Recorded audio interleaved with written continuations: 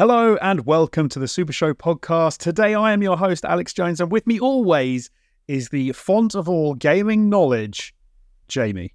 Hello, mate.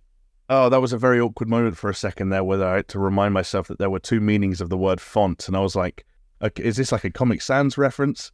And then I remembered christenings. We literally had this, this is Groundhog Day. We've had this exact opening before, haven't we? God. You even made the font joke about christenings. Oh, no. See, this is the problem when you're however many episodes deep. Are we? I can't even remember what. 182. 182 is you make the same jokes over and over again and you genuinely lose track. It's also just a damning reminder of how unfunny you are that all these years on, still the same repertoire. No, I don't even think it's years. I think it's literally like a few months. Don't say that. But suddenly I said it and I was like, a font, I'm pretty sure I've used that intro before. And then as soon as you started making that joke, I was like, oh, this is the intro of Groundhog Day where you hear the "put your little hand in mine" and he's back in the same day. That is we've done it again. I apologize to everyone who's listening to this on catch up, everyone who's watching right now live on YouTube. People in the chat, if you recognize that little opening intro from recently, let me know if I'm going crazy, whether we have actually done that exact little back and forth recently. I do want to give a shout out to the people that are in chat right now who are saying hello. Shout out to Want It Wonder, to Wesley, to Rodrigo, to the Funky Penguin. Carabaldino is a great it's a great thing to see you all as you are chatting, and we are live. We are a gaming podcast. We are on YouTube and we are on podcasting platforms. We are at SuperShow Pod on YouTube and Twitter. And we're on Spotify, iTunes, Google Podcasts, all those places, everywhere you could want to get your podcasts. We are also on PaisleyRadio.com Thursdays at 10 p.m, repeated on Mondays at 10 p.m. if you want to check us out on internet radio. Not really sure the difference between that and a podcast. I suppose, as we've said before, it's more that you just can't control it. They just feed it at you in real time. I do it for the danger. You see, what are they called now? They're Gen Z? I don't know. Gen Z and then Gen Alpha are the ones below them. Oh, them especially. They're too used to a world where everything can be paused and everything can be rewinded. You don't know living until you know the threat of genuinely live broadcasting, where if you're still making a cup of tea when the adverts finish, then, you're in trouble. You're about to miss the thing that everyone's going to be talking around the water cooler tomorrow, because that totally still exists. I feel like Gen Z are bad enough when it comes to that stuff. I feel like Gen Alpha are on another level. Like my kids, you put them in front of like CBBC or something, like normal children's TV, and they'll go, I don't like this, fast forward. You're like, that's not how this works. And they were like, skip it, I want to see something else. They'll even start speaking to our little, household assistant, telling it to try and skip stuff. And you're like, you can't do the radio in the car. If you put the radio on ever, for whatever reason, they'll go, skip. And you're like, no, you have to just talking to whoever's hosting Capital FM that morning. This is reminding me of, what was the Adam Sandler film, the comedy where he gets the remote control for life? Click. Was it Click? Yeah, Click. Yeah. I think everyone just wants a Click remote. It also reminds me of the beginning of the second Austin Powers films, where one of the ways that Austin Powers realizes that Vanessa has become a fembot was because he's trying to kind of like mute and fast forward in like Flint, his favorite movie. And of course it starts happening to Vanessa. I think if I had a remote that could pause, rewind, fast forward Liz Hurley, I think okay. I would be quite a happy man. Maybe. Do you know what? For a second there, I thought you were going to say a remote for your wife, and I'm not sure which of the two would get you in more trouble. Close one. Yeah, that. Yeah, no, I wouldn't want to control a real woman, but give me a fembot Liz Hurley from Austin Powers, and I'd happily fast forward, rewind. Oh God! See, I sometimes wonder, like, what would Jonesy do if he lived in the future of Night City? And I think we just got our answer. He's all about the fembots. Yeah, fembots are the future, mate. Like the world is going to be over when you give a man a fembot and he can just stay at home with her on, full control mode, do whatever I say. He's never leaving home. Let's be honest. That's a horrible thought, because Japan's already struggling, right? Because men are staying single for longer and they're having less kids, and that's not even because of fembots. That's because of like maids and places where you can go and get soapy massages where they tug you off at the end. And already they've got a problem over there where like 35-year-old blokes are going, I do not need to get married. This is great. I would love to know, like, let us know in the comments or on Twitter or something, on X. I've heard, so of 2 countries that I've heard of where the women cannot get husbands or boyfriends. And it blows my mind because traditionally I think they're very beautiful women. Is Japan is one, as you just said. Yeah. The other is Brazil. I did not think that's where that was going. Me either. I was told recently, I don't know how true this is. I was told recently by someone who has been to Brazil that they were warned because they were taking their significant other, their boyfriend. They were like, you need to keep hold of him because single straight men in Brazil are rare. And so they will, not even single, but just, they will try and steal him. And I don't know if it's true. Maybe it was someone just trying to freak this girl out before she went on holiday. Jonesy, radical new idea. I haven't checked the Patreon coffers for a little while, but I think we need to take the Super Show international. I think we're missing a trick here. First 2 trips. If we're not doing this podcast live from either Brazil or Japan inside the next 6 months, then patrons, if you're listening, you aren't carrying your weight. I'll go one step further. I think the patrons come to Japan with us. We arranged we'll meet up. We just sell everything. Head to Japan. 99% of our patrons are also single white men. So like we're just like lowering our chances the more of our patrons we bring with us. Like us, small number of patrons, Japan. I think we'll be okay. There'll be enough to go around. Okay, Peaswod's going to clean up. We're not going to get him out of that massage parlor or whatever the fuck they call. We're not going to get him out of Soap Land. Okay, well, we hold on, we got. Oh no! So I thought Rodrigo was weighing in on the Japan. Oh no! He is. He's saying it's because of anime. The guys have married into like the virtual Hatsune Miku. I don't even know who that is. Maybe I was saying dodgy. Oh no, Hatsune Miku's like a virtual pop star. Okay. One of those ones where they're not real, but they actually produce like normal actual music that gets consumed and played on the radio and whatnot.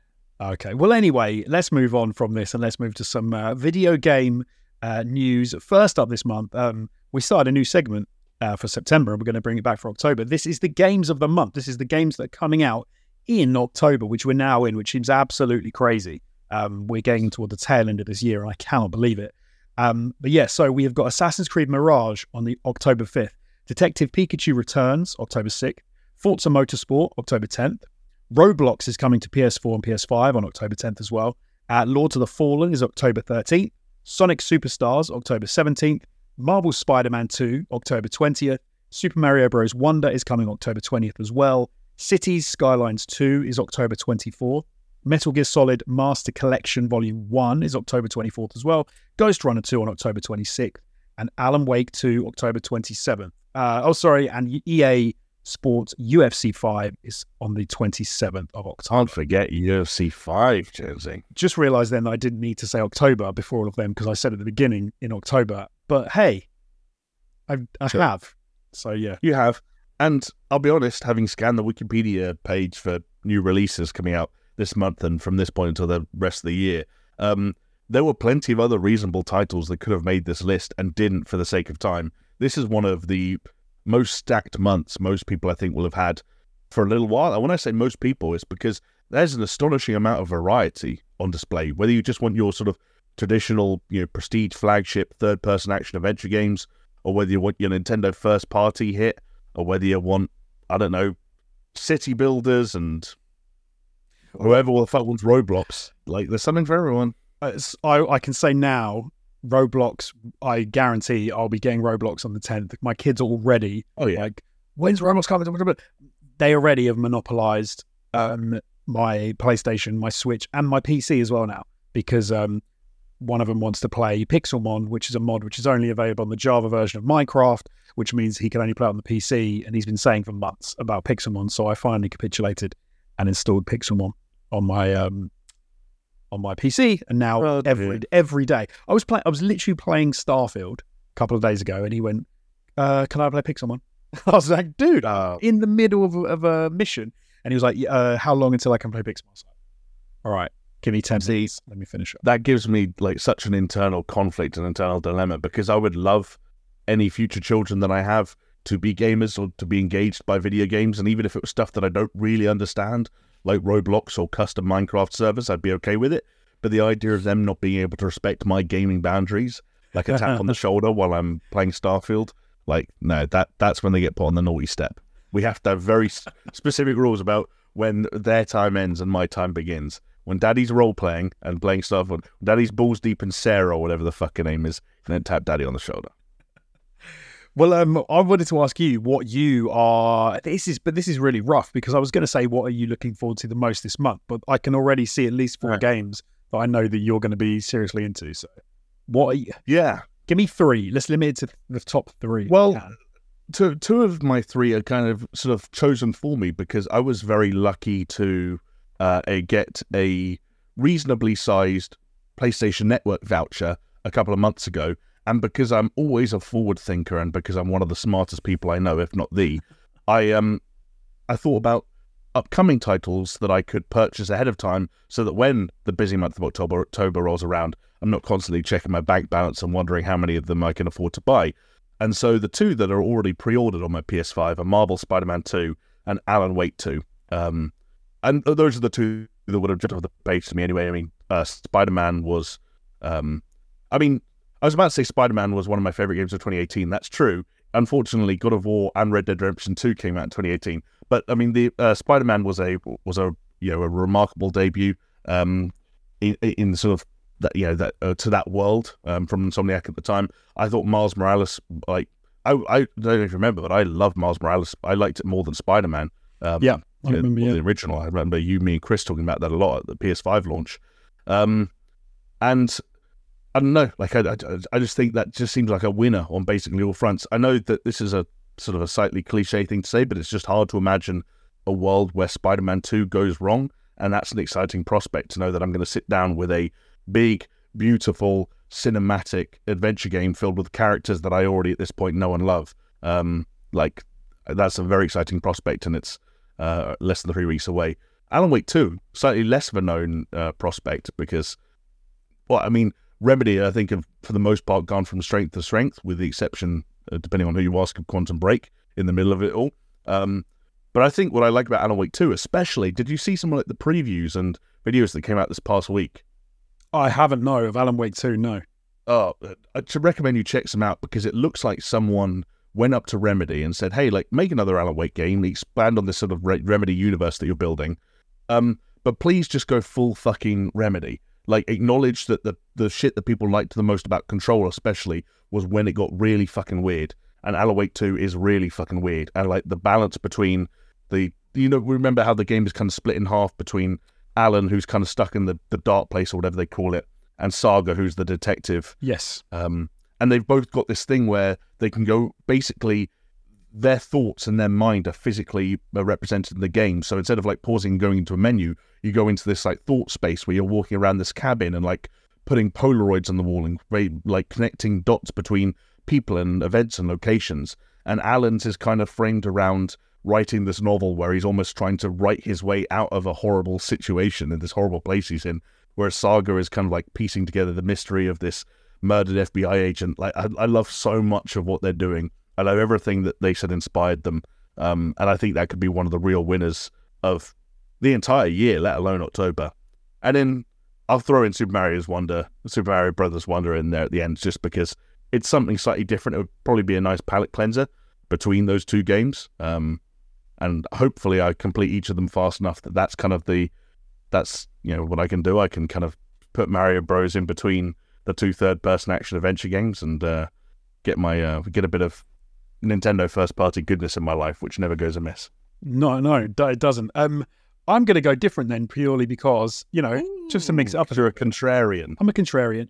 Well, okay, the first one I'm not going to go different. So I have pre-ordered Marvel Spider-Man 2. I did see one of my favourite... when you see something which kind of pulls you back and makes you sort of realise someone's crazy... I had. So we talked last week about David Jaffe, who'd put out a little video and he'd sold Spider-Man 2, saying that yes, what are PlayStation doing? Like they're just rehashing, the same old stuff. And he was sort of referencing the fact that Uncharted 4 had done, had iterated and done so well back in the day and the fact that Insomniac are not doing anything and basically, having a go at Spider-Man and PlayStation. I then saw him this week, and this is not to insult Starfield, but I then saw him saying that Starfield was like the greatest game he'd ever played or something, or it was like it was his, at the very least, his game of like the generation, but really, really singing its praises. I really like Starfield. It is totally up my street. I have played a lot of Starfield. I finished the main quest. I think I'm like 35 hours in. I mean, I don't know what he's talking about. If you can have a go at Insomniac and PlayStation for what they're doing with Spider-Man and having gone for that, yet you can play Starfield and not see, the Bethesda tried and true, this is how they make games. That you can say, oh no, but this time you get to go on a spaceship. I don't know what he was talking about, man. I'm that guy, and I love his God of War games, and I'm a fan of David Jaffe's in the past, but he's lost me. Good question. Does he have a blue tick? Just if we're digging a little bit deeper into why he might be sharing slightly crazy things online. I actually don't know. I guess, he probably has. I would imagine he does have. It's horrible that's something we need to consider nowadays, where if you see a radical hot take online that's clearly designed to rile people up, you now need to do this kind of double take of like, oh, actually, they trying to make money out of this. It's a mess. And that's the same. I like both of those games. I don't think there's any reason though to have a go at Spider-Man 2. I don't think there's any reason to have a go at Starfield. I think all these games can operate. All these companies can make games as they want to make games, and we should all be there to enjoy them. I don't think, but as you've said, I think it's probably a bit more of a money making exercise. Anyway, I will say my other two games that I'm looking forward to. I'm going to go Assassin's Creed Mirage. I'm hyped for that, and not long to wait at all, as we've said. Alan Wake 2 for me is one that I need to wait on, because I haven't finished Alan Wake 1. So I'm still playing. I did start playing. I need to go back to play the remake of Alan Wake, or remaster even of Alan Wake. So I'm going to say, for me, it's going to be Sonic Superstars. It's going to be the one of the other ones I'm looking forward to. Yeah, that sounds like it's going to be a Jones household fan favorite. It definitely will be, man. That's going to be a staple. And I'm hoping only 7 days after Roblox, I might be able to peel them off of Roblox and get them onto Sonic Superstars. Oh, yeah. I think it's a must. Like, I'm not the biggest Sonic fan, even at the best of times, but if you had to make me choose between Sonic Superstars and Roblox, whether it's either which one I had to play or which one I had to watch my infants play for hours on end, like, Sonic quite comfortably clears that. Yes. I mean, Roblox is painful. To look at it, it's terrible. I've only ever seen people playing Roblox ironically, and like intentionally making dumb characters and doing dumb voices to rile people up, or for comedic effect. So I don't really know what serious Roblox looks like. I should say the games I've seen, because obviously it's a platform. There's loads available on there, but the games that I have seen, like kids play, horrendous. But anyway, we move on. So today we are going to be touching on a few stories. I'm going to give you the titles before we jump into our first one. We're going to be talking about Jim Ryan leaving PlayStation, the news that shook the industry this week. We're going to be talking about another wave of layoffs, and we're also going to touch on the sad departure of Marvel's Avengers from stores, from e-stores across the world. Don't know if that works. I mean, kind of.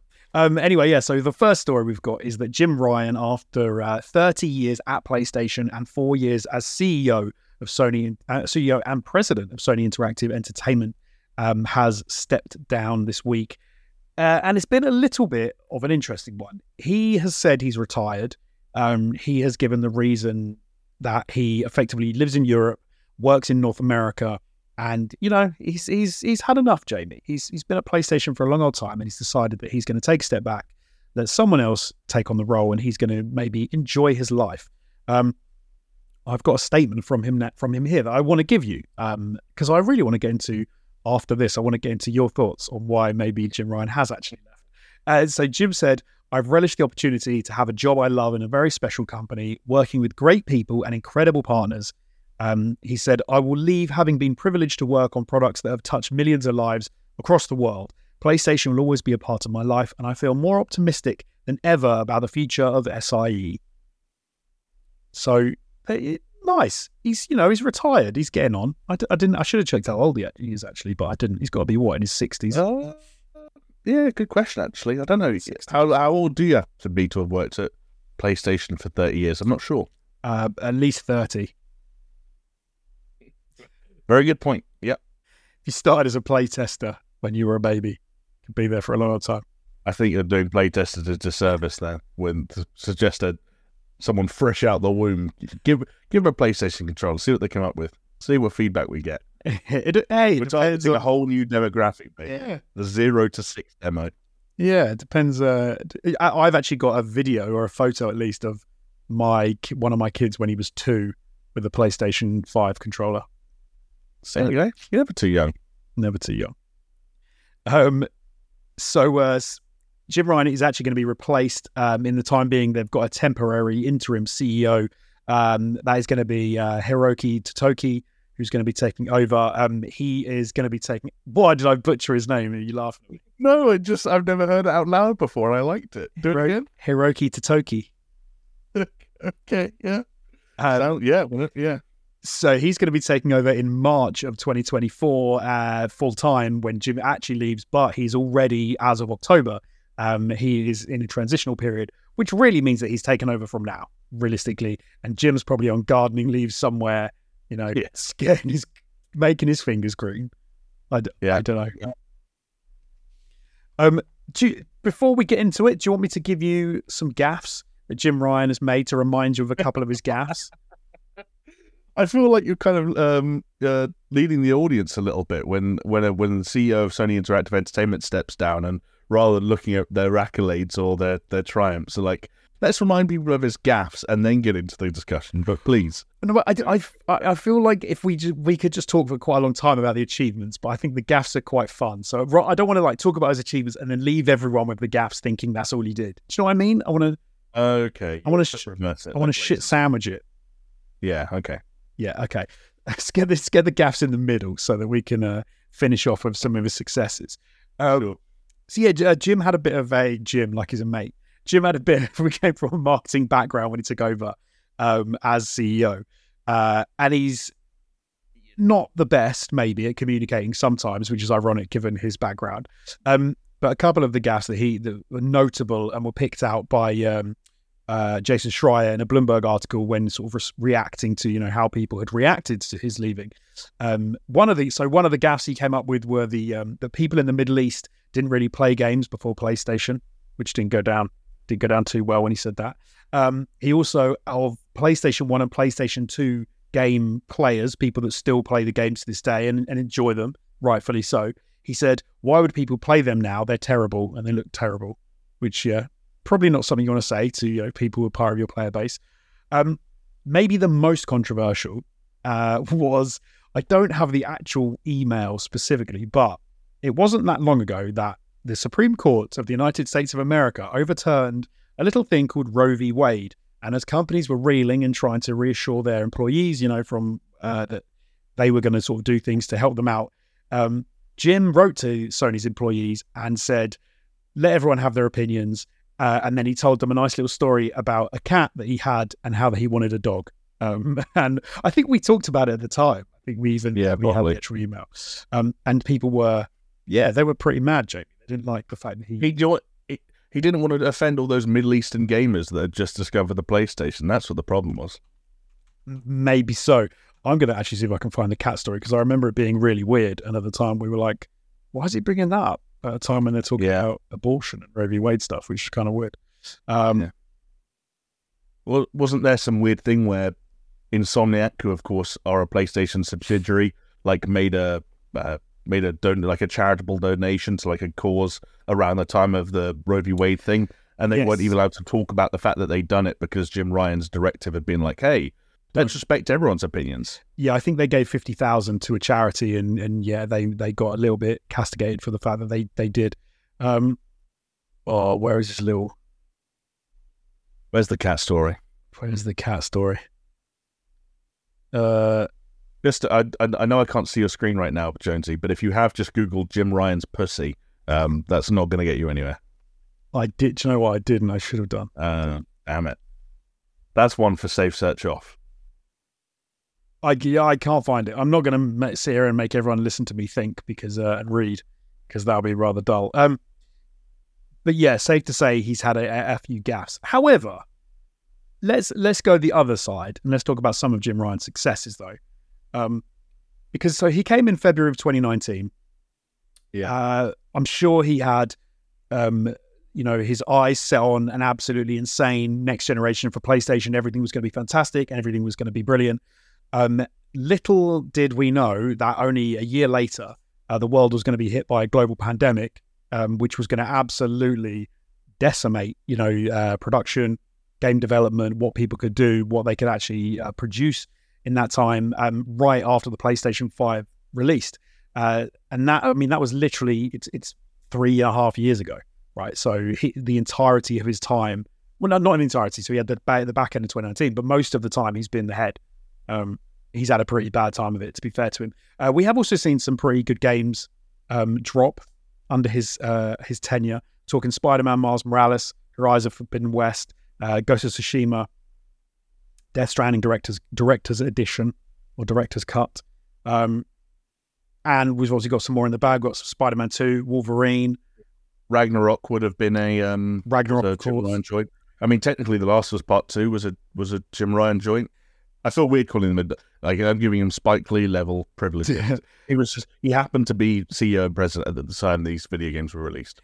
He did. I'm glad you brought up Last of Us Part 2 as well, because of course, on one of the other problems that PlayStation had is that if you look back, when they were launching the PlayStation 5, they were talking about having 10 live service games by 2026, and they should be well underway down that road at the moment, and they are not. And one of the games which does not exist, of course, is The Last of Us Part 2 multiplayer, which is a game that was supposed to be there and was massively pared back. Factions, was it? I think it was called.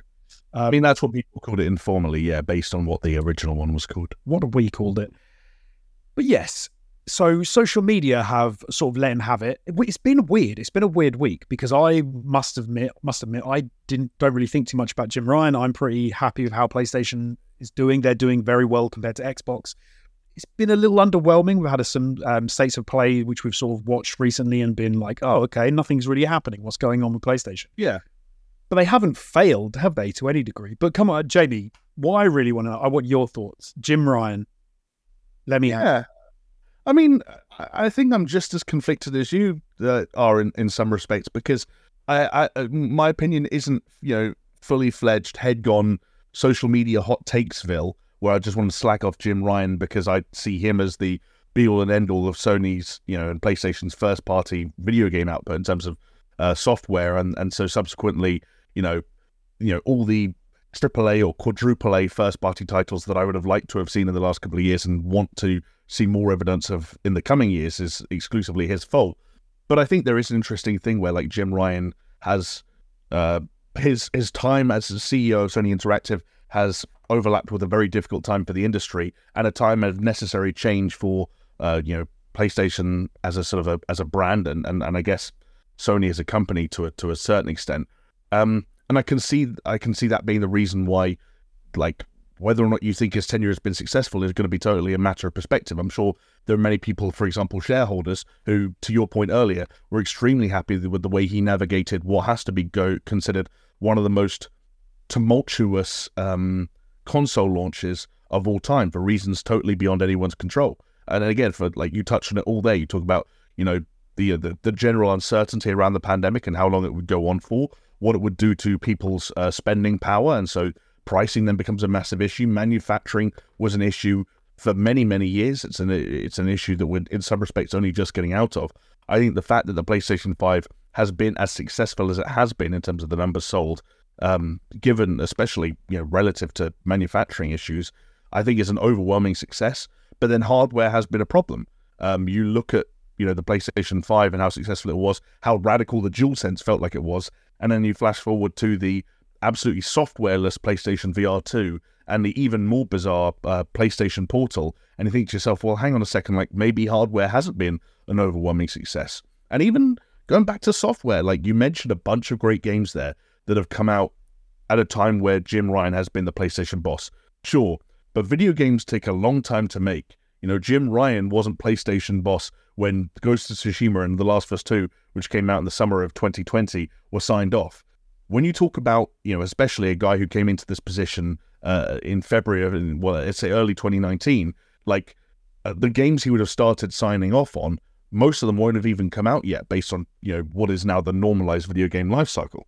And so if anything, and this is where we get into kind of dangerous social media territory, if anything, the software lineup that represents Jim Ryan's vision, or PlayStation under Jim Ryan's vision for the future, is going to be the kind of software lineup that we were seeing at the PlayStation Showcase that happened in the summer, which overwhelmed a large number of people, myself included, because we didn't get to see the studios that we've grown accustomed to making these, as I said, these big AAA, often third-person action-adventure prestige titles. Instead, what we saw was a rather lackluster future of games as a service titles with things like Marathon in there, which Marathon could be great, but Bungie now having to split their time between Destiny and like a Tarkov, not necessarily my idea of, wow, this is what I want from PlayStation.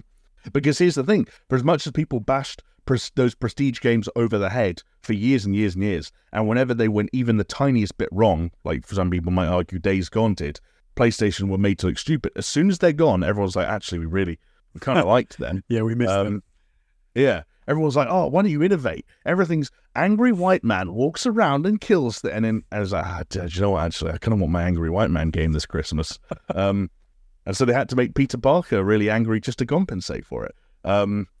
And yeah, I think so. That also, I guess, in itself ties into sometimes the slightly fickle nature of the audience. Again, when you're the boss of PlayStation, you're making games for more than just the dudes that have Kratos as a profile picture on Twitter, right? You're making games for lots of people. You have to acknowledge the way the industry is changing, and there's absolutely no question that whether you like it or not, the industry is changing towards service games. Games as a service of the future. You have to hedge your bets with them because game development times and game pipelines are now years longer than they were even a decade ago.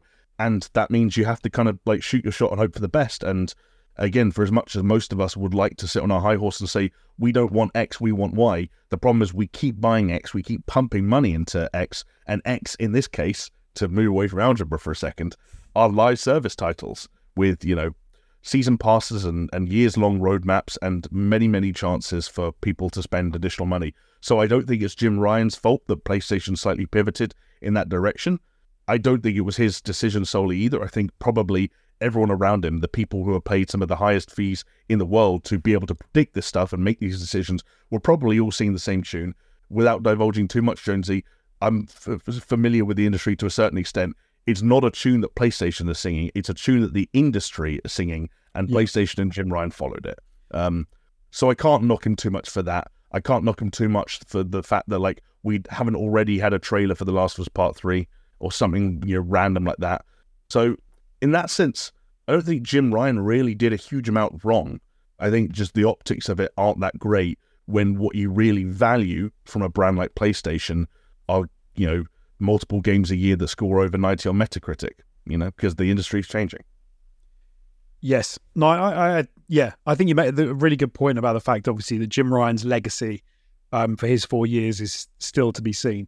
And that is massively unfortunate for him in, that the history books will look back upon a time when I don't think any other CEO at PlayStation could have possibly had a period which was as bad as the last 4 years. Could have been for Jim Ryan. But yeah, the reality is, I think as CEO, it's probably a lot more to do with the industry than it's necessarily to do with him. As exactly as you've said, because sometimes it's good and sometimes it's bad. Sometimes things hit, sometimes they don't. Like the reality is, Jim Ryan sitting in his office, like stroking a cat, sort of telling them how things are going to work. Probably not. Yeah, and the other, we can't pretend to know. And the other thing is, like, he's been in this position for was it over 4 years at this point? Was it coming up on 5? Yeah, coming up on 5 years, right? He's going to have signed off on a lot of things. He's going to sign a lot across the dotted line a number of different times, or sent off, approving or affirmative emails a number of different times.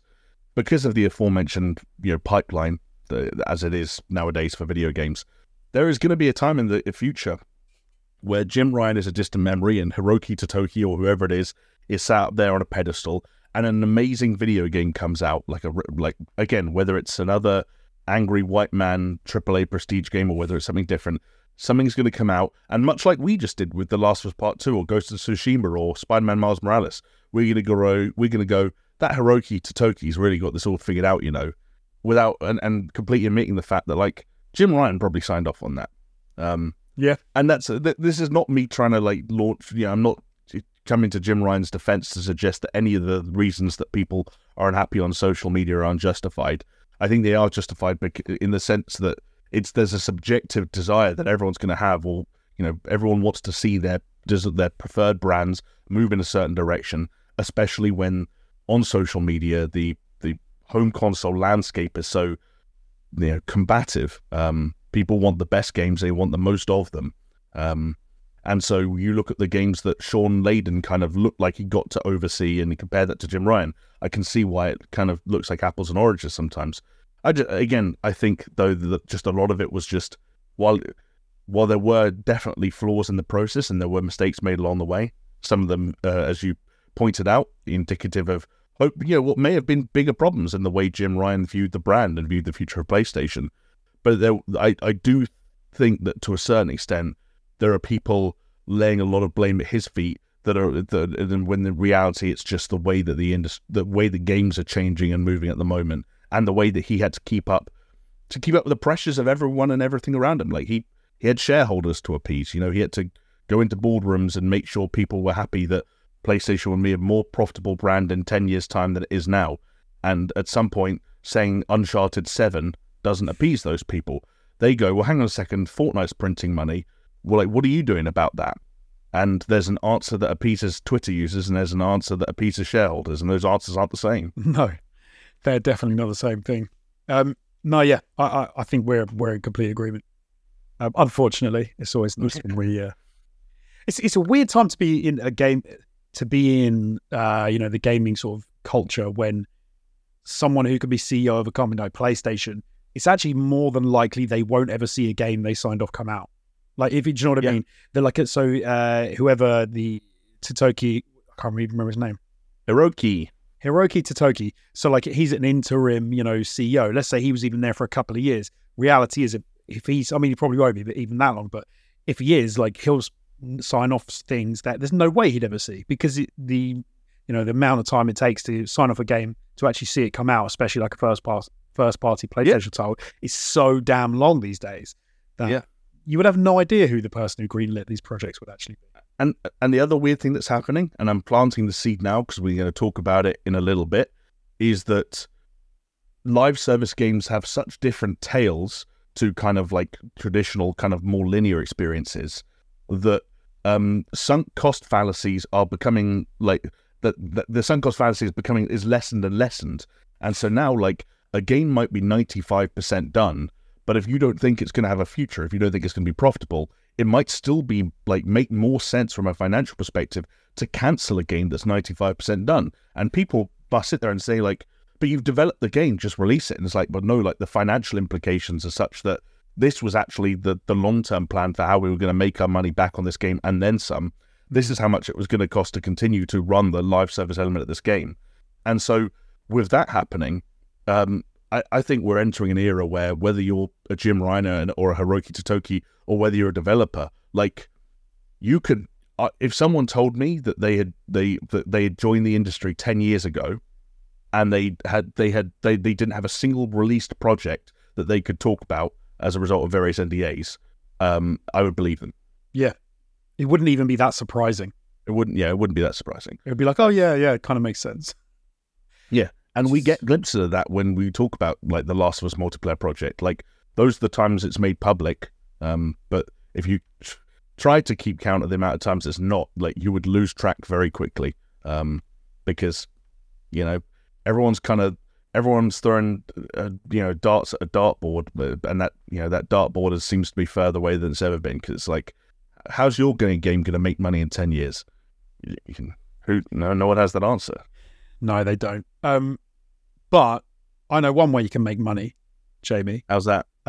Because Pastor's Guild dropped a cheeky little $2 super chat. So thank you very much. Says, I made it. Yay, glad to see you, mates. Glad to see you too, Pastor's Guild. Thank you very much for the super chat. And what an amazing little segue to jump me right into a section where we like to thank the Patreons, or I always get that wrong, the patrons who go over to patreon.com. But before I get into that and say thank you to those amazing people, I would have to give a shout out because Hot Panic, Chris himself, is in the chat.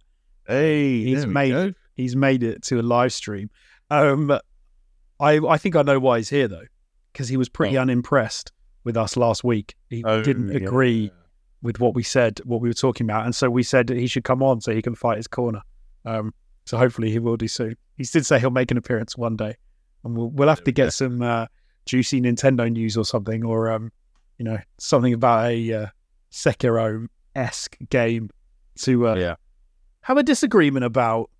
But you never know. I'm trying to think. Well, maybe when Elden Ring DLC, we can have an Elden Ring DLC special with Hot Panic himself. Oh, but then we couldn't disagree because we wouldn't have even played it anymore. But that's the way Chris wants it. So he knows everything and we don't. Exactly. All right. Well, I would like to give a shout out to some very special people, as I just said. They are our patrons. There are some names on screen right now, but I would also like to give a shout out to some of you. They are Aaron Cameron, Athletic Gravy, Brimstone, Ice Nog Rock Salt, Jesper Camdown Nielsen, Pastors Guild, and the big dogs, the members of the board. A massive shout out to Brett Z, aka Shellshock, Geometric Potter, Hacksaw Bagreed, Manuel Guerrero, and Peaswad. Thank you so much to all of our patrons and to everyone who is in the chat right now, and to everyone who has subscribed, who likes, who goes on the Discord, who says hello to us. We love having you all for the ride. Even you, Chris. Even you. Even though you're not a patron, you scumbag. Oh, is he not? Oh, yeah, I guess he's... Oh, yeah. We got to boot him out of the chat. I don't know. He could be lingering around at the $5 tier just to see if we make any patron-exclusive content. Yeah, maybe. No, I doubt it. No, Chris. That's right. I'll make him take me for lunch soon. Maybe we should kick him off the Discord server. We don't actually do that, for anyone wondering. If you're in it once, you're in it forever. But we should break the rules just for Chris.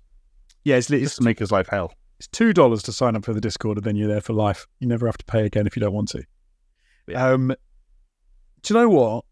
I think I'm not going to talk about anything I've seen or played or anything this week because it's been really boring. I've just played a little bit more Starfield, as I said earlier.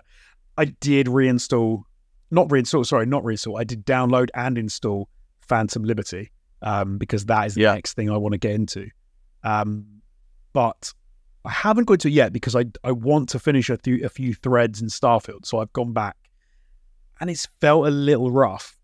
I will say, purely because it's different. I'm not going to be one of those people on Twitter who slags off Starfield saying it's nothing compared to Cyberpunk, because it is. There are things that work really well in Starfield and Cyberpunk still doesn't feel amazing. But when you're in a chat with NPCs and you're having conversations and you're interacting with them, and then to play Starfield and how sort of Bethesda jank it feels at times with those conversations does grate a little. But anyway, that's a conversation for another time. Maybe. Yeah, we've had pretty similar weeks though, Jonesy, in that I'm still trying to play enough Starfield every week that I haven't officially fallen off of it. Right. But it is getting harder. I feel like I should have squeezed all my Starfield into a slightly tighter window so that I could have rode that high for a little bit longer. And now, but then you finished the main story quest, as you told us last week, which is at least it's more than I've done. And I also have the problem of I have also downloaded and installed Phantom Liberty, ready to go. And of course, Assassin's Creed Mirage is out on Thursday. Yes. Monday night as we're streaming this. So it's a frightening time to be someone who plays video games, Jonesy, which us and I imagine most of the people listening are. I'm going to have to stop you really briefly again because do you know who's just joined the chat? Based on the way you're saying it, I think it's someone else we know in real life. Is it Sam? No. Is it Martin? No. Is it Alex? Wow, okay. No, I'm going to tell you. It's Steph. It's Steph. Oh, my God. I was just playing Stardew Valley with Steph the other day. There you go. Techno Ovo jumped in the chat. Hello. There you go. Just thought I'd say hello. Sorry, I interrupted you. Steph's such a stranger to the SuperShow that that's why He was so far down the list of guesses. Wow.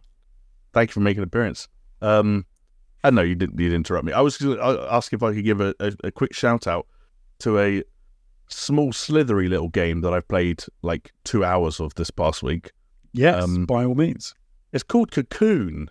Do you recognise the name? I recognise the name from a 1980s film with... you might.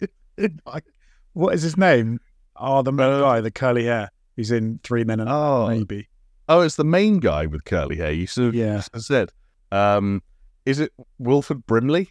No. Hang on a second. Who are these people? Steve Guttenberg? Yes, Steve Guttenberg. Oh, Gutenberg. I thought this was like made up because it's like Wilford Brimley and Don Amesh. This can't be the film that Jonesy's talking about. Gutenberg. But it is. Gutenberg. Steve Gutenberg. I don't think I've ever seen this human being in my life. Steve Gutenberg. Isn't he in 3 Men and a Baby? And I think he's also in Short Circuit, Police Academy. The Sleep Academy films. It Takes Two. I know that I'm from another generation because, and I bet you any money if you, me, Steph and Chris were out having a lovely little meal right now, me and Chris would have seen Short Circuit, Police Academy, like all of these Steven Gutenberg films, and you and Steph would be, I don't know what you're talking about. You know what, Steph, he might have seen some. I reckon Steph would be like halfway between me and then you and Chris. Right. Yeah. Which makes sense based on age, because I think that's technically how it works out. Batteries included. Again, that feels like the name of a film that I've heard you say at some point in my life. And then all right. I have no other recollection of. Shout out to the Goots, or the Gooch. I'm going to call him the Gooch, Steve Gooch. Shout out to the Gooch. Still alive and kicking at the age of 65. Is he in the game Cocoon? He's not in the game Cocoon. The game Cocoon, I can't remember if it was shown at like an Xbox stream or a PlayStation stream. I feel like some people who watch all those live streams very, very intently will recognize this game if they see it. I've been playing it because it came to Game Pass. There's a day one Game Pass drop. I think it's Annapurna published. And so what it is, it's a puzzle game where you play as a bug. I think it's one of those bugs that like Americans would call a cicada. Oh, okay, yeah. But is it kind of like a cockroach kind of thing? It's like a cockroach that stands upright, but then that's probably just for the sake of the game. And it's a... I'm guessing it is. 2 legs walking around. To be fair, like it could go on all fours. I played A Dog's Life. You walk on all fours in A Dog's Life. Right. You can also fart and shit on command. Okay. Things you can't do in Cocoon, because Cocoon is essentially like a sort of an isometric puzzle game where you play as this bug, and it is notable for only really having 2 inputs: the left analog stick for movement and I guess if you're playing on an Xbox controller, for basically everything else. Which means that it's a relatively simplistic puzzler that gets by a lot on kind of like pushing buttons and a lot of like time-based mechanics and kind of like waiting for things to happen. But then I guess the kind of the noteworthy element of Cocoon, the thing that they probably would put on the front of the box, is it was made by this guy called, I'm probably going to butcher it because it's Scandinavian, but like Jeppe Carlson, who was the lead gameplay designer on Limbo and Inside. Oh, okay. So that's the pedigree here. Yeah. And this is something that is getting away from those games in terms of them being, at times, almost exclusively kind of like tonal exercises. And this isn't something that is a bit more a mix between something that still very much has like a very specific and sometimes creepy or uneasy look and feel. I can tell you're reading the comments, by the way. You're doing 10 strokes a second. I apologise. That's all right. I am listening to you more. I wouldn't care. Basically, it's not as like overbearingly creepy as like Limbo and especially Inside could be, but there's still definitely this thing of like, oh, this is a lot of kind of like, not quite Giger-esque, but like a lot of slightly uncomfortable imagery and not architecture because they're not strictly speaking buildings, but a lot of like very interesting sort of like world design, I guess you'd call it, to put it under as big a blanket as possible, and like very understated but slightly uneasy music. But really, you're just this bug running around solving puzzles, a lot of which revolve around the fact that you basically go in and out of these worlds, and when you jump out of these worlds, and it happens in this weird sort of like very dynamic and very kind of eye-catching animation, the world that you were just in then becomes an orb that you can physically pick up and move around and do stuff with. and then you get into this kind of like they build upon that with additional layers where you can hold the orb of one world and go into another world and leave that orb in there. So then you have worlds within worlds, right, all represented with these glowing orbs. And each time you collect a new orb, you kind of get additional powers.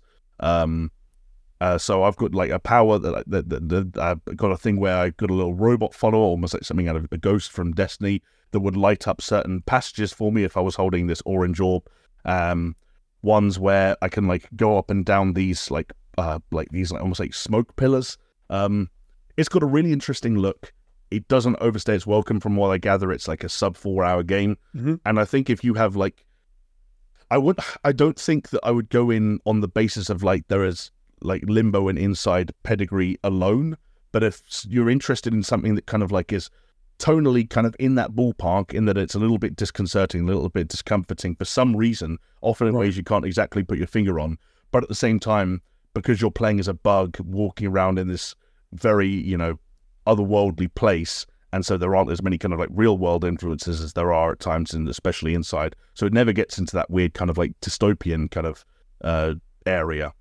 But it is still a very pretty and not too intense puzzle game that I think it's worth playing. Put it this way, I thought that I would like, this is like the Xbox and the Game Pass version of what Humanity was a couple of months ago on PlayStation Plus, right, yeah. Where I thought that I'd super dig Humanity because, again, you talk about like, I can't remember what the name of the studio is.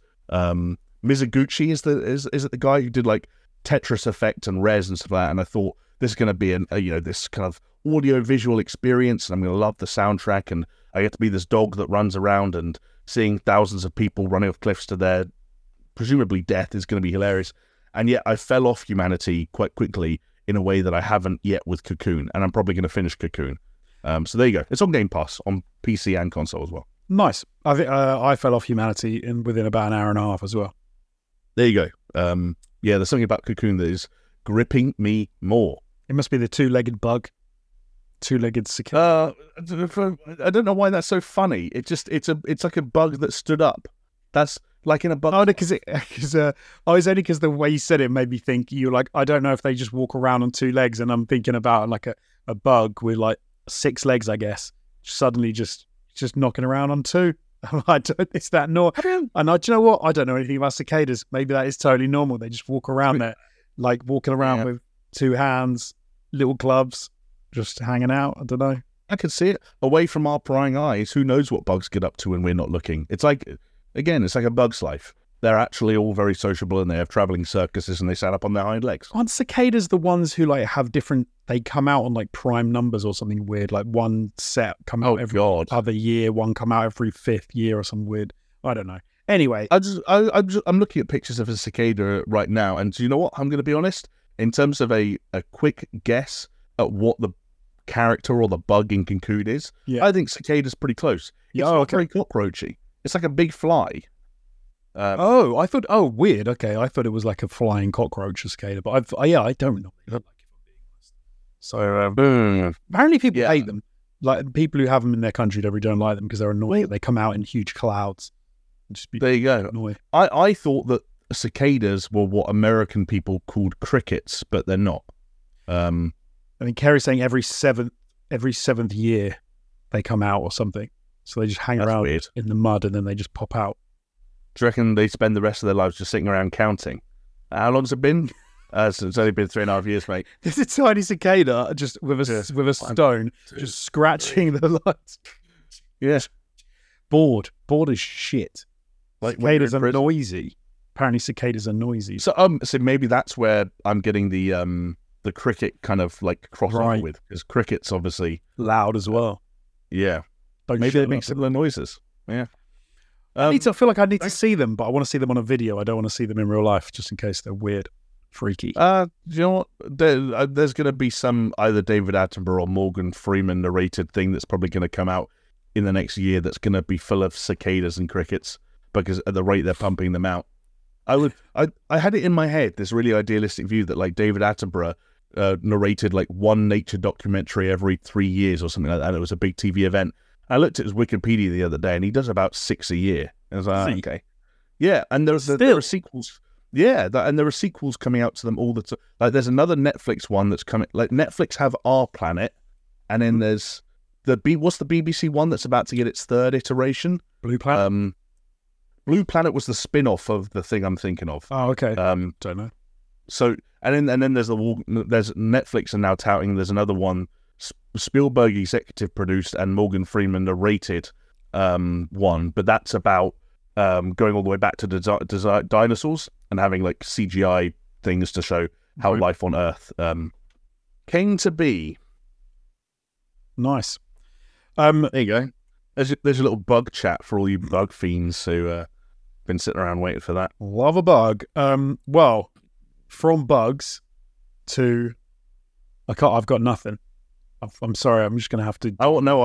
I take a step back, because given what we're about to talk about, I do want to know what your segue is. So you can take or leave the bug link, but I would like a very sophisticated segue if possible. Well, talking about bugs and insects, I'm sure often the first thing that comes to mind is the lonely worker ant.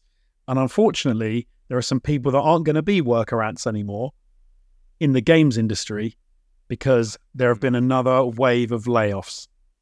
How was that? Was that too flippant? It was borderline. It's borderline.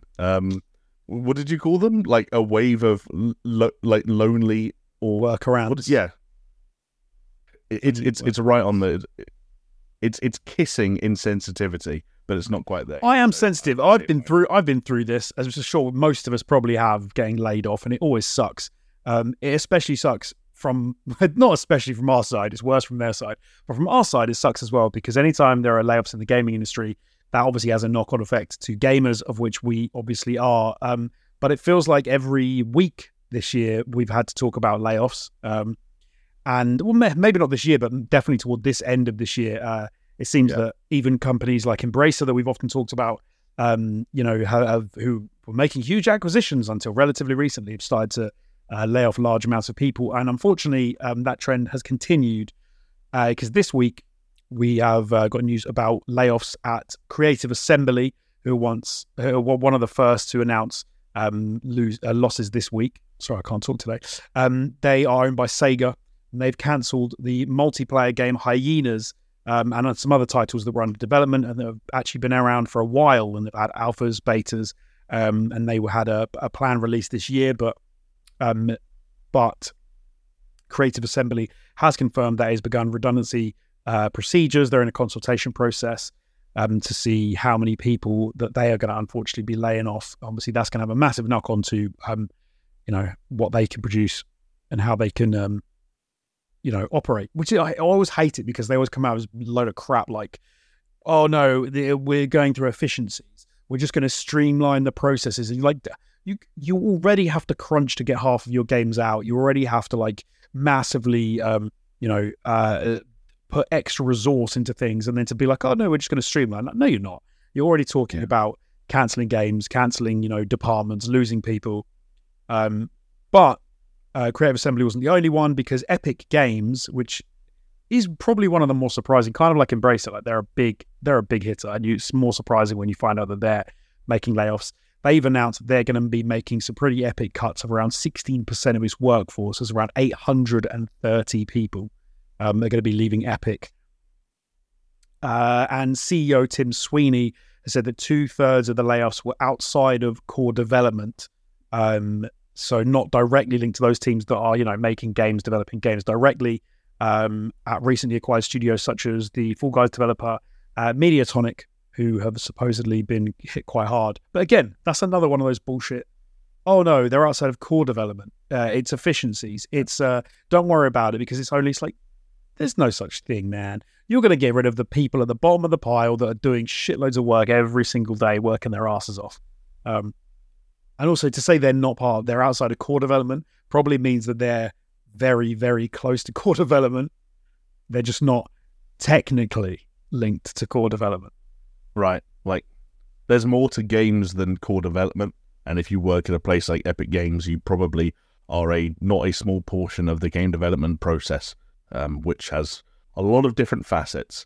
whether you work in legal or whether you work in admin or whatever, like the people that support core development. So now the people in core development can't do their jobs properly because the people who support them have now been all laid off, which, there you go. Yeah, it's absolutely horrendous.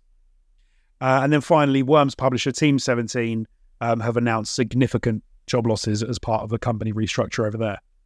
So yeah, a pretty horrendous week for the games industry across the board. Yeah, totally. And I guess it goes without saying, it's never easy to know when you do something like this for the size of audience that we do it for, whether you're talking to anyone that was affected by any of this directly or indirectly. But it goes without saying that this is shit, because it usually affects people who, as you said, are often at or near to the bottom, who work incredibly hard. And I always feel it worst about the games industry, because I know this is true for a lot of lines of work, but there's just something about the games industry that like stands out for me in this way, where very few people end up in it accidentally. You're often talking about people who are extremely passionate about their craft and have maybe built or designed small or large portions of their lives around getting these jobs and working in this industry and being close to these products and being so passionate about the teams that they're a part of and the IPs they get to work on.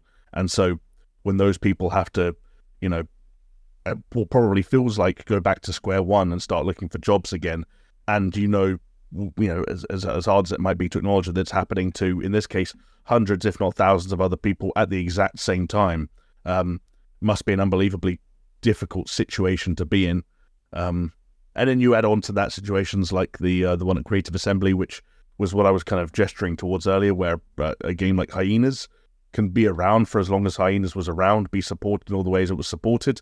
Again, kind of like one of many bets that Sega were taking for kind of what the future of the industry might look like and what the future of live service gaming might look like. To think that you're going to release a game like later this year, to have had members of the public play that game, to have been at Gamescom 2 months ago with a massive booth for your game, and less than 2 months later, your game's disappeared. Like, no one's ever actually going to play it and see your work. You might not even be able to show or talk about the full extent of your work for the rest of your career, and also you're unemployed. Like, unbelievably difficult. And sadly, again, this is where I'm not an expert, but one of the quotes I kind of pulled here was from a guy called Chris String, who's from gamesindustry.biz, and they've suggested that the widespread layoffs could be partly attributed to companies expecting to maintain momentum following the pandemic, but saw game sales that were lower than expected. And again, like that almost like, and again, I know it's more complicated than this. I'm not trying to underwhelm or undermine the significance or how difficult it is to steer these massive ships of game companies and game studios, but like almost the flippant nature of like, we'll grow because the times are good, and it doesn't matter if the times don't stay good because we can shrink just as easily as we grew. Right. I'm not suggesting that's necessarily I'm sure someone who was involved in the decision-making process at a place like Epic felt it, and I doubt anyone wants to make over 800 people redundant at once. But it is that element of like, oh yeah, like things are going well because everyone's stuck at home. I'm sure things are going to go well forever. So let's hire 800 more people than we need to like run normally. It feels like bad management to me, or poor planning, or poor, forward think, whatever you want to call it. I don't know. And that's where it kind of stings a little bit. I think it's also the problem is that wouldn't sting as bad if it was like one company. They had to lose a bunch of people because those people could probably be absorbed by other areas of the industry. But I think one of the problems is when you seem to have it's a knock-on, it goes across the industry, and then loads of people lose their jobs. And then you've got a whole bunch of people that are looking to find work, and obviously that makes it much harder. So yeah, these will get added to the recent layoffs, which we've talked about recently across the industry. Companies like Xbox, Bethesda, CD Projekt Red, Unity, Riot Games, Blizzard, Crystal Dynamics, BioWare, Striking Distance, and more have all seen recent redundancies, layoffs, and things. And so, yeah, it sucks. And it's obviously got to be tied to, in a big way, what's happened in the previous 4 years, like massive amounts of debt, like economies getting absolutely whacked. Just look at interest rates, look at the amount of money that people don't have, cost of living crisis. You bundle all that together and you get an absolute soup of disaster for effectively, at the end of the day, let's be honest, a luxury industry like video games one of the first things you're going to cut out of your monthly budget is going to be, do you know what? Maybe I don't pre-order a game that I would have pre-ordered before. Maybe I wait until a game goes into Game Pass. Maybe I cancel Game Pass. Hey, Game Pass is too expensive now. Maybe I've only used it a few times, and all of this has massive amounts of knock-on. And it sucks. It sucks in any industry. It's happens to, but it does.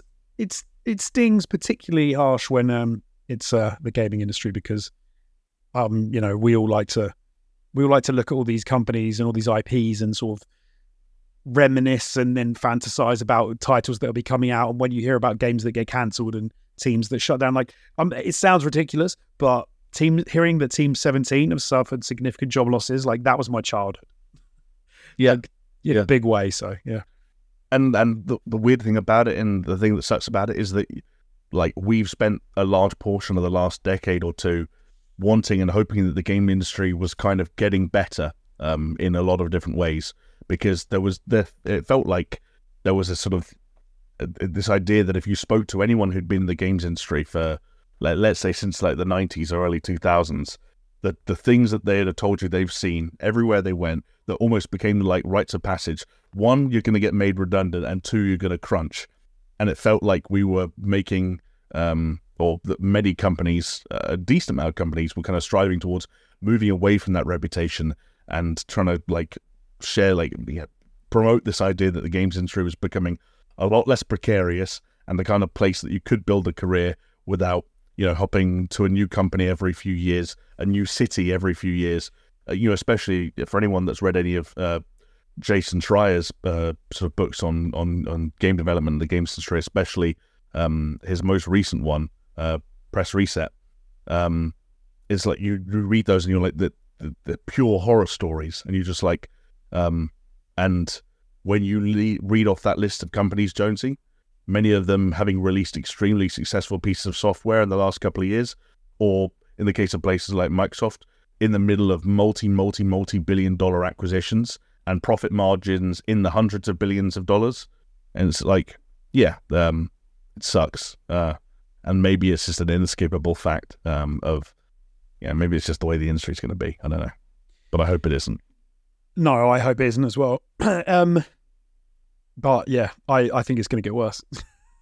I'm massively pessimistic at the moment. Well, I'd love to tell you you're wrong to be, but there's no evidence to suggest that it is going to get better. The only thing that keeps happening is this. We loop back around at every however many podcasts and talk about people losing their fucking jobs.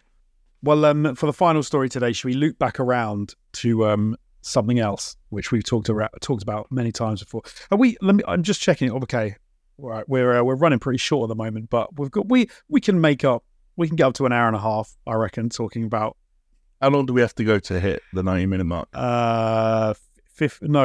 20 minutes, just under. We'll see. It's definitely doable, but when people hear what you're about to say, I think most of them are going to hope we don't hit the 90-minute mark. Yeah, more like a 2-minute conversation as opposed to a 20-minute one. I am referring to a game which we talked about a lot before it came out and when it came out. I'm talking about Marvel's Avengers, which is kind of weird, okay, because this game has only been out for 3 years. But what's super interesting about this is it's like about the same age as the podcast. It's a little bit older than we started talking about it on the podcast, because we were talking about it a few months, obviously, before it dropped. We played the beta, we played, some other stuff. I want to say it's got to be early days of 2020 that we started talking about it. Yeah, it would have been. It would this happened a couple of times across both this podcast and, previous iterations of the podcast, previous channels and stuff like that, where it's especially live service games that have a tail that's a handful of years, and they're usually quite a tumultuous tale. Then combine that with games that we happen to have quite interesting opinions on, or at least interesting to us, probably not to anyone else. And in games that have very long lead-up times, usually filled with alphas and betas, it basically means you end up talking about one title for years on end. And this one probably takes the cake. There definitely felt like there was a period where every week we talked about Marvel's Avengers. Then it came out, so we talked about it again. And then we talked about it even more because we then finished the story campaign. And we definitely dragged it out. But let's quickly go through the bullet points on this one.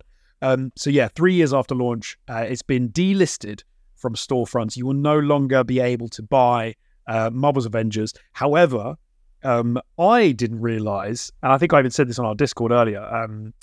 I said like, oh, what a shame, because I really wanted to play it one last time with you and do a bit of a live stream, and was like, oh no, I can't believe I'm not going to get to do that. But you corrected me, because it will still be playable single player and multiplayer. The servers are still online. It's just new players won't be able to hop in and play anything. I know, because we talked about it before, and effectively everything that was available in the game was made free. You could get. I wonder how all of that stuff's going to be handled, if you can still just download everything, play as anyone, get all the outfits. I'm tempted to download it and play it. Like I said, I think we should give it a little blast. It is funny though that even like the free cosmetic things like that's been around for months now. The game has been, we've known that this was going to be the delisting date for a long time. Yep. It is funny now that it's taken the game, you believing the game to be gone forever and that you're never actually going to see it again, and now you're serious about playing it. You could have done it. You could have done it when Spider-Man dropped. You could have done it when Black Panther dropped. I don't want to play it. Like, this is the thing. I don't really want to play it. But I'm like a kid with a toy, and I only want to play with it because you're about to take it away forever. And I'm like, right. I want to play with the toy one last time. And so I think the irony being that I think Marvel's Avengers had one of its best weeks for like concurrent players in the last couple of weeks, because it was getting delisted, and people had the same sort of idea. Like hop on it before it disappears. It was like 90% off on sale as well if you wanted to own it for as long as the servers are up, I guess. And it is a weird one as well, because obviously this is Marvel, it's Disney. It was talked about a lot. It had a lot of exclusives when it was coming out. We had Spider-Man was exclusively coming to PlayStation, and I think there was a lot of hope for it as a live service game, and they were sort of really touting and how big it was going to be. And at the time that it was coming out, Marvel and the whole Marvel universe was still massive and was the forefront of people's minds. I think, I can't fit in exactly the time, but it must have been just after like the whole Endgame thing had finished. I think it was the year after that, yeah. So people were sort of still really looking forward to and hoping. They didn't quite have this Marvel fatigue that they've now got from all the series that have gone live on the Disney Plus.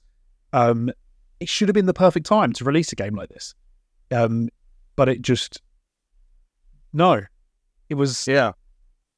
And I'm still a little bit sad about it, because I maintain individual character animations and some of the individual ways characters move and fight is solid, and I don't think Crystal Dynamics should feel embarrassed or sad about a lot of their design choices.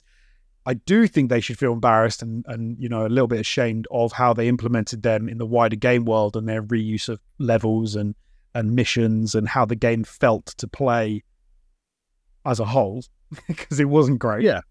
Yeah. Like, that's the funny thing about Avengers, I guess, with hindsight, is that so much of the friction people found with that game, and still do, I guess, to a certain extent when they reflect on it, is to do with those games as a service elements. And yet, with hindsight, like, to a certain degree, I know this isn't going to be a popular take, but that was one of the most like prescient decisions they made about that game. Because, as we've discussed for fucking the majority of this podcast, like, the games industry is now coming to terms with the fact that is the future, whether people like it or not.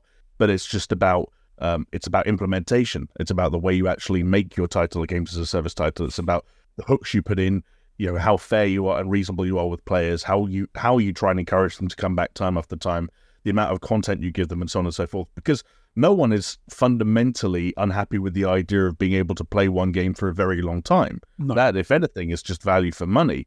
And a lot of people nowadays aren't even necessarily unhappy with having the option to spend additional money on a game that they have played for an extreme amount of time. I don't think it's unfair to say, and maybe please in the comments and in the live chat correct me, but I don't think it's unfair to say that most people, by the time of this live stream in 2023, will have found at least one games as a service game that they jived with, whether it's because they enjoyed the gameplay or the way the content rollout worked, clicked with them, or whatever it is.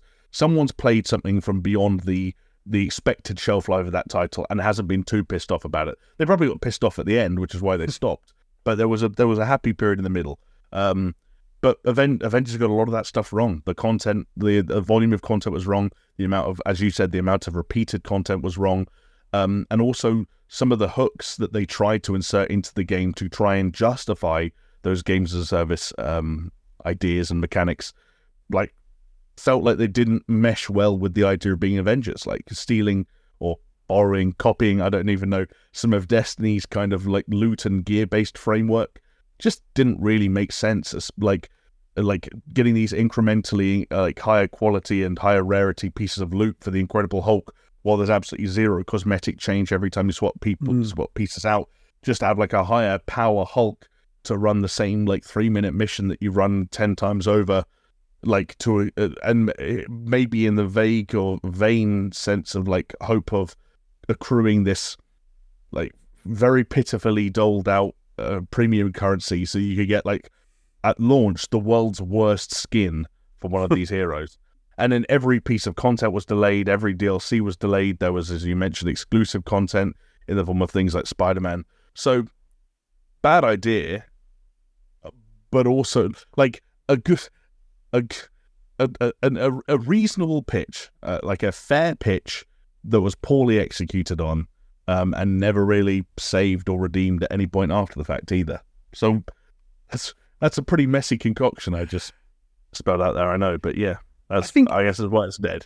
I think we've kind of, do you know what it is for me? I think there are two things butting heads, and I think we've already talked about one of them this show, which is the length of time it takes to produce new content these days is a very long time.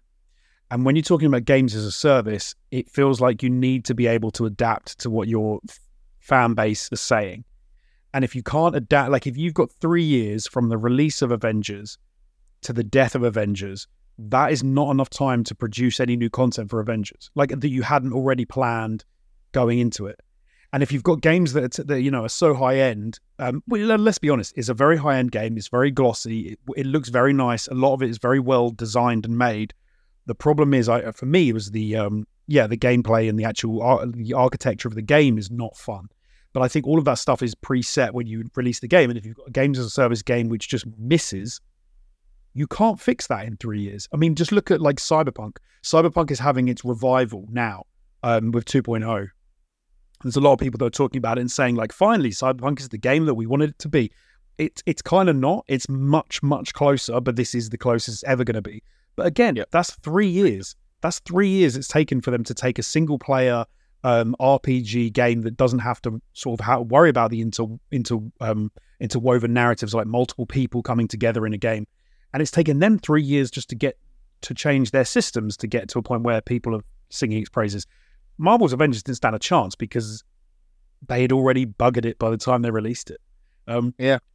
Which is a shame. It's a real shame. Like I said, I had I can't remember what they called it. There's a room in the game where you can practice and you can learn to use all your different characters. Oh, it's an acronym, isn't it?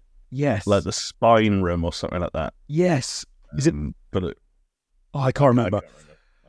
And I remember the first time going into there and playing as all the different characters and seeing the animations and how chunky they felt and how good like characters like Iron Man even felt. Because I've always hated like Iron Man games. Second you can fly, games are terrible.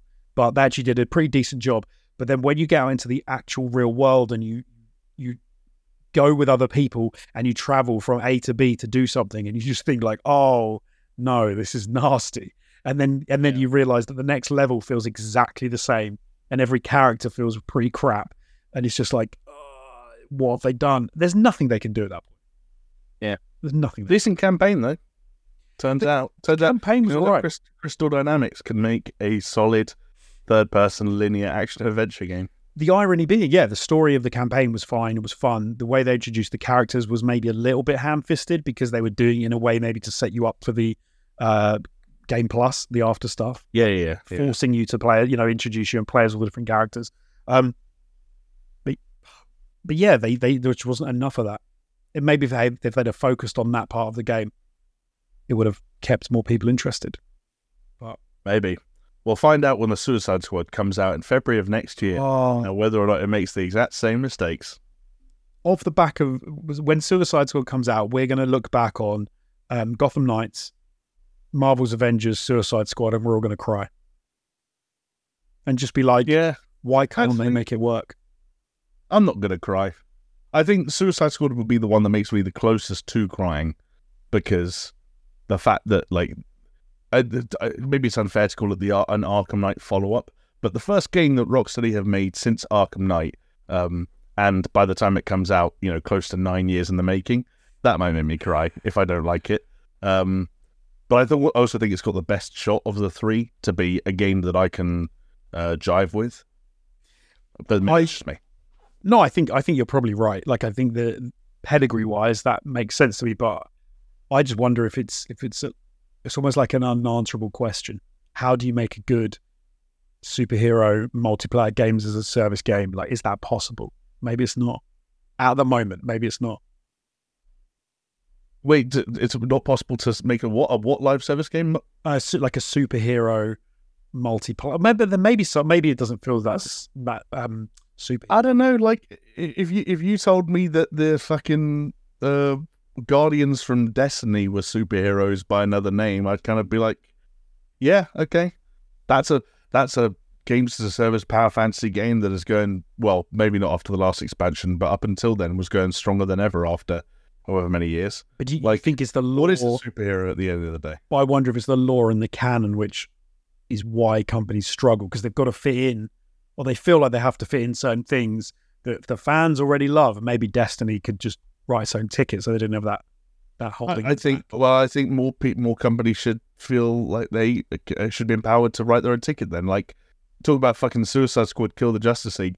I don't give a shit what King Shark's fucking backstory is. Like, make it all up. Do whatever you need to do to make a good game. It's also Destiny's a first-person shooter though as well. Like, you can't do that with Marvel. How do you make Marvel's Avengers a first-person shooter game? You can't. Marvel's Avengers is a bad example, but like Gotham Knights. Suicide Squad Kill the Justice League is a shooter. Yes, primarily. Which is why I think you're probably right in that it's the closest. But like Gotham Knights, no, they didn't have a chance of that either. Like, it's just not first. Well, I'm not going to try and suggest that like Gotham Knights and Destiny have a huge amount in common. I just said, like, I just feel like, again, there are blueprints out there for ways of the and like there's other stuff that hasn't worked in the past. I can't remember what the online Marvel game was that was almost a Diablo like. I know some people really liked it, but it got shut down.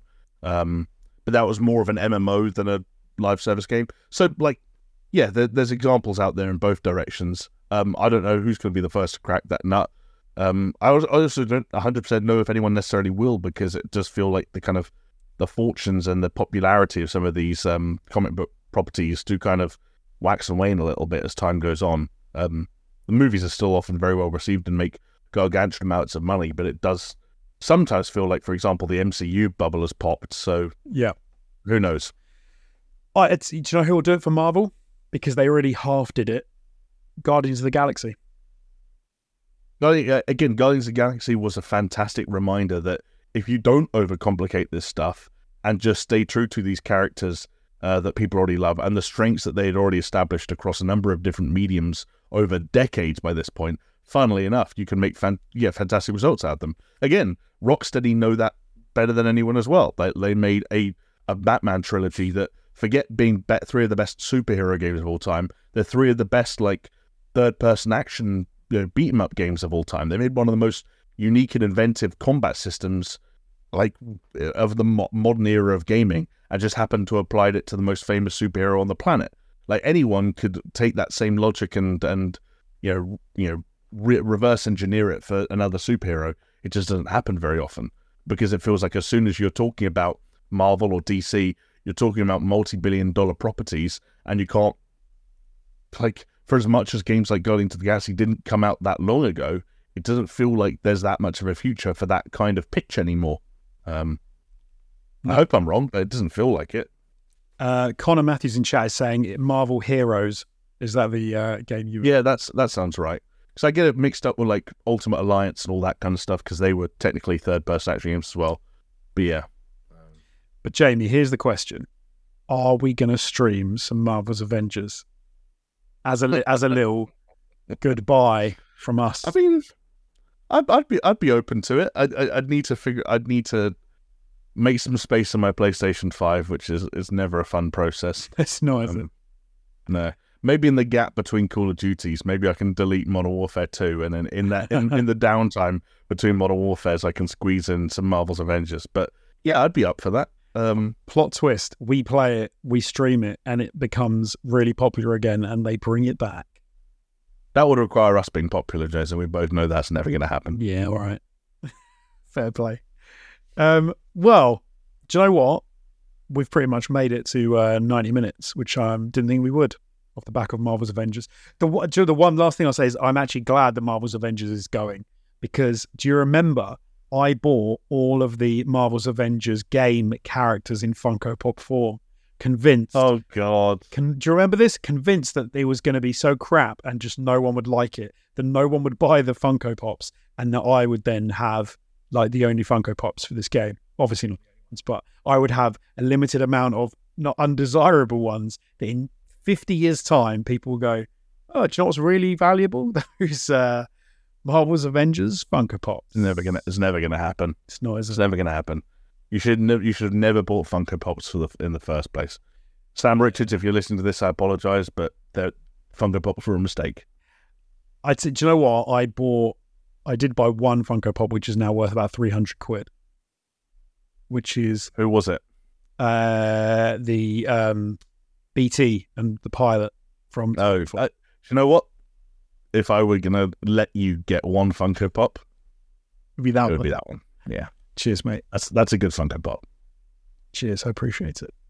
And with that, all that's left for me to do is to say thank you so much for everyone for joining us in the live chat and for listening to our podcast. And if you're listening to it on a podcasting platform, or indeed if you've watched it on YouTube, you can reach out to us at SuperShow Pod. And you can also watch us at paisleyradio.com Thursdays, 10 p.m, Mondays at 10 p.m. Oh, okay, hold on. We've had a super chat that's interrupted my goodbye flow from Miami Sunrise, saying, with GTA 6 coming soon, what would you guys say is the biggest thing Rockstar should improve from GTA 5 for the sequel? Oh, Jesus. That is a can of worms to open at the end of a podcast. I'm going to go Miami Sunrise. I'm going to go first, and I'm going to keep it super simple. It's something that I know that Rockstar aren't that good at, which is just like game mechanics in general. So you mean like fundamentals, like fundamentals, shooting, driving? Exactly. Do you know what, the driving, not too bad. Jumping, shooting, just moving in general, like they have nasty. I've always not appreciated how those games control in those sorts of sets. Driving a car, driving a boat, flying a plane, all that stuff feels fine, but there's just always that wonk to their controls, yeah, which I'm not a big fan of. And I get that it's like part of just how they make games, but I've never been a fan of it. Yeah, that jokey GTA jump. I can see that, and shooting. Yeah, I can totally see that. It did feel like they were stuck in a bit of a cycle where they had to kind of like, it was evolution, not revolution, for each of those mechanics every time, and they got incrementally better. But there definitely are still some elements of those systems and of those kind of like the pillar mechanics that are like feel somewhat dated, I guess, by modern standards. I'm less bothered about them because when I think about like GTA 6, it's less about what I want Rockstar to improve and more about what I want them to build upon. Because if we look at Red Dead Redemption 2 as kind of like the thing that stands in the middle of GTA 5 and GTA 6, which timeline-wise it's a bit skewed, but release-wise that is technically the case, then I just want them to build on those systems, and I want to see how those systems work in a more densely populated modern-day and urban environment. I think there's work to be done. I'd say pacing and immersion are the two bullet points for me. Pacing, because I think they maybe got a little bit too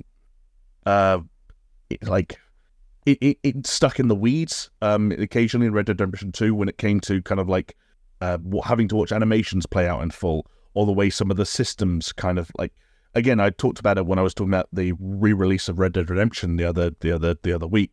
Like, oh, I rode my horse and I didn't have to worry about whether it was fed and whether it was cleaned and like blah blah blah. And some of those systems are quite immersive, which is why I don't want them to pull back on them all the way. I just don't think we need like areas in GTA 6 where you have to walk, or like, and some of them are just like nice additions. Like, I don't mind if facial hair still grows in real time in GTA 6, and you can shave, and the amount that you can shave is based off how much hair you had to be with. Just little systems like that are cool. But there's also like, I don't know, for example, even just something as simple as the health system in Red Dead Redemption 2, where you had the health cores and then the health bars, and the health bars would only fill back as much as the core was replenished. Even some of those systems just got a little bit too self-involved. I'd like to see them take a step back, but at the same time, double down on some of the more immersive, especially immersive world-building characteristics of Red Dead Redemption 2. The degree you can interact with NPCs, how genuinely like random or bespoke or emergent some of the things that happen to you as you're exploring the world feel. Red Dead Redemption 2 really kind of like laid down a mantle for that kind of thing in open world games. To the extent that I genuinely feel like when I go back to Red Dead Redemption 2, I genuinely feel like I'm playing, ignoring things like Zelda, which I almost categorize slightly differently. I feel like I'm playing an open world game that most other open world games still haven't lived up to. So if they can build on some of those ideas and features, I think they could end up with something really special. Especially because, like I said, seeing how they apply to, an urban environment, that's fascinating to me. Do you think that Rockstar with GTA have the same problem that Call of Duty have with Warzone, in that they're a victim of their own success? So I'm thinking GTA Online. Are they a victim of their own success when it comes to GTA 6? And how do they cross that chasm of like commuting an audience who make them, who are so involved with the GTA Online?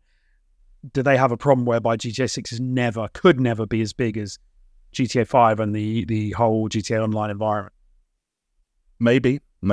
And that might just be kind of like one of those bitter pills that Rockstar have to swallow, which is acknowledging that GTA Online, because of what it was and when it came out, became kind of its own beast, and that nothing else will ever really replace that, and that they should, in some respects, maybe not even try to. I mean, they got some taste of that firsthand, where, like, I mean, if people want to disagree, they can, but I think that Red Dead Online is broadly reflected on as something of a failure. Yeah. Whether you compare it to GTA Online or whether you look at it in its own right. So there is some, at least admission or acknowledgement firsthand on Rockstar's part that, like, hey, not everything can have this extremely successful, almost, standalone money printing multiplayer element. I hope they acknowledge that, and so therefore, like, set their sights on doing something different and something more engaging and something that, like, has more hooks in it for players that didn't get, like, attached to GTA Online. Because while GTA Online's numbers are significant, so are GTA 5 in generals. And, like, I don't know what the kind of attach rate is for GTA Online, how many people started playing it, how many people fell off. You've got to imagine that by this point, the overwhelming majority of people have fallen into the latter camp at some point or another. I just hope that the fundamental, like, game design principles of the next GTA aren't too distracted, I guess, by the presence of online. There was always that idea. I don't know for sure if the gaps between GTA 5 and GTA Online and Red Dead 2 and Red Dead Online, if you remember, I don't remember, the game would come out and then online would launch like 3 or 4 weeks later. Yes, yeah. I don't know if that ever actually was to make sure people played the single player component, but in my head, I like the idea that Rockstar was so, like, adamant that people had to play the single player component that they delayed the release. Yeah. I don't know if that was the case, but I like that idea because I like the idea of single player, like, narrative driven adventures still being important to Rockstar. The problem is how many of the people who ushered in, that, a sentiment at that company are still there. And that I don't know anymore. At the tippity top, not many. So we'll have to wait and see. It's gonna. I think that when we see GTA 6, there are going to be some elements of it that don't surprise us at all because they are another GTA game, and some elements of it that we're like, I didn't think that was the way they would hedge their bets on the future of this franchise. Yeah, I can't, how good GTA 5 was, I can't see that they change the formula much outside of just, like, trying to improve some. I don't know. I want them to kind of be radical, but in the way that GTA 5 felt a bit of a radical departure, I don't think GTA 6 is going to be anywhere near to the same degree. I think it's going to be almost play it safe. which would then made me feel I don't know. sad. I'd been being harsh. I don't know that GTA 5 was radical. Not radical maybe, but it felt like a big step in the right direction. Like a lot, it felt like I don't know, maybe it's just like the size of the world, the way you could switch the characters, the way how big and alive and everything felt, because it was obviously before Red Dead 2, and it felt like a really cool, vibrant city, and it felt like, wow. Because like I said to you, I've said this loads of times on the podcast, I was blown away by GTA 3. Like GTA 3 changed the way I thought about video games forever. And I know that seems kind of funny to some people now if they ever look at GTA 3 and be like, what are you talking about? But I used to play GTA 1 and 2. Like, it blew my mind. And GTA 5 was kind of like a culmination of where that was heading for me. It was like this epic, big, impressive, we've gone away from the silent protagonist and we've gone away from like, what's the one with San Andreas, like the comedy of San Andreas. And we've got to this almost well carved out story that's also fun and silly and just, I don't know, I thought it was a very, very well crafted video game, and I can't see GTA 6 being much of a departure.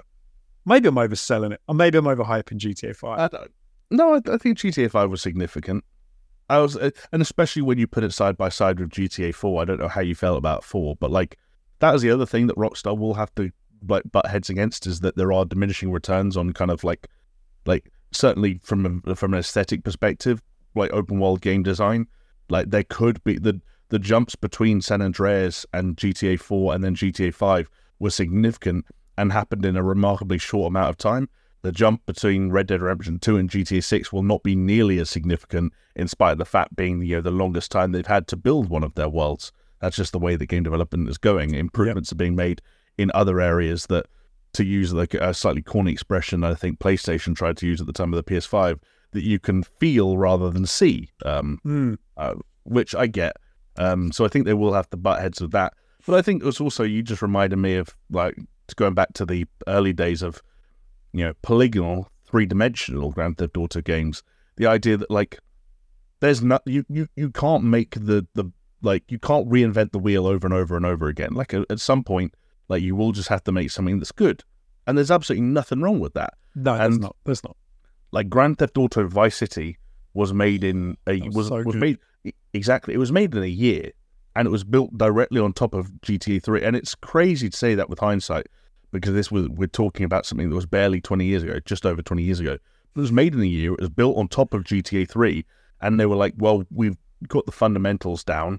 Now we just need to build a bigger, more engaging, and fundamentally different city, and do the same with the tone and the kind of the feel and the vibe and the story and the characters that populate it. And that was enough for people to go, oh my God, this is the best game I've ever played. It didn't matter that they had seen so many of those ideas and mechanics for the very first time in their lives a year before, unless they played Shenmue. What mattered was that they liked this version of it more. Putting on the East Coast, having some Hall & Oates on the radio and making everything purple and neon, and people are like, oh, I like this more. So there is still like wins to be had without just going like fucking crazy. But Rockstar are a studio that strive for perfection. And as we learned about during the development of Red Dead Redemption 2, they won't commit to something unless they feel like it's going to be radical, and it will change the way people either think about games or play games. And I admire that about them. I just also wouldn't be upset if they gave up on that policy at some point. I'm going to finish with saying something that you said, which was totally gross, which was that Vice City was like 20 years ago, which of course it is, but at the same time, it feels gross. Yeah, 2002, I think. So, 21 years ago. Makes me feel really old. And San Andreas was 19 years ago. Yeah, San Andreas was while I was at uni. I remember it coming out while I was at uni. I mean, GTA 5 has just had its 10-year anniversary. That's mad, because I remember us being, I'm pretty sure because I knew you then, didn't I? I'm pretty sure we saw the countdown thing came up on. They had their little thing. It was like this many days until the trailer. And we were like, oh, guys, so excited. Yeah. Mad. Yeah. I hadn't known you for long, but yeah, we had met. And look where we are now. It was the first game I took time off of that job for. Oh, yes. Okay, no, I forgot. Yeah, that, of course, it was, yeah. I remember. Yeah. Anyway, there you go. Thank you for the comment, Mighty Sunrise. Thank you for the super chat. We've blown right past that 1 hour 30 now, so appreciate it. Thank you, everybody. Thank you for stopping by. We will be back, of course, next week. I'm going to quickly remind you as well that before we come back next week, Assassin's Creed Mirage will come out on the 5th and Detective Pikachu will be out on the 6th, so you can play those 2 games in between now and then. Thank you, Jamie. Enjoy the rest of the week. Yeah, you too. Wonderful hosting, as always. Appreciate it. We will see you next time. See ya. And don't forget,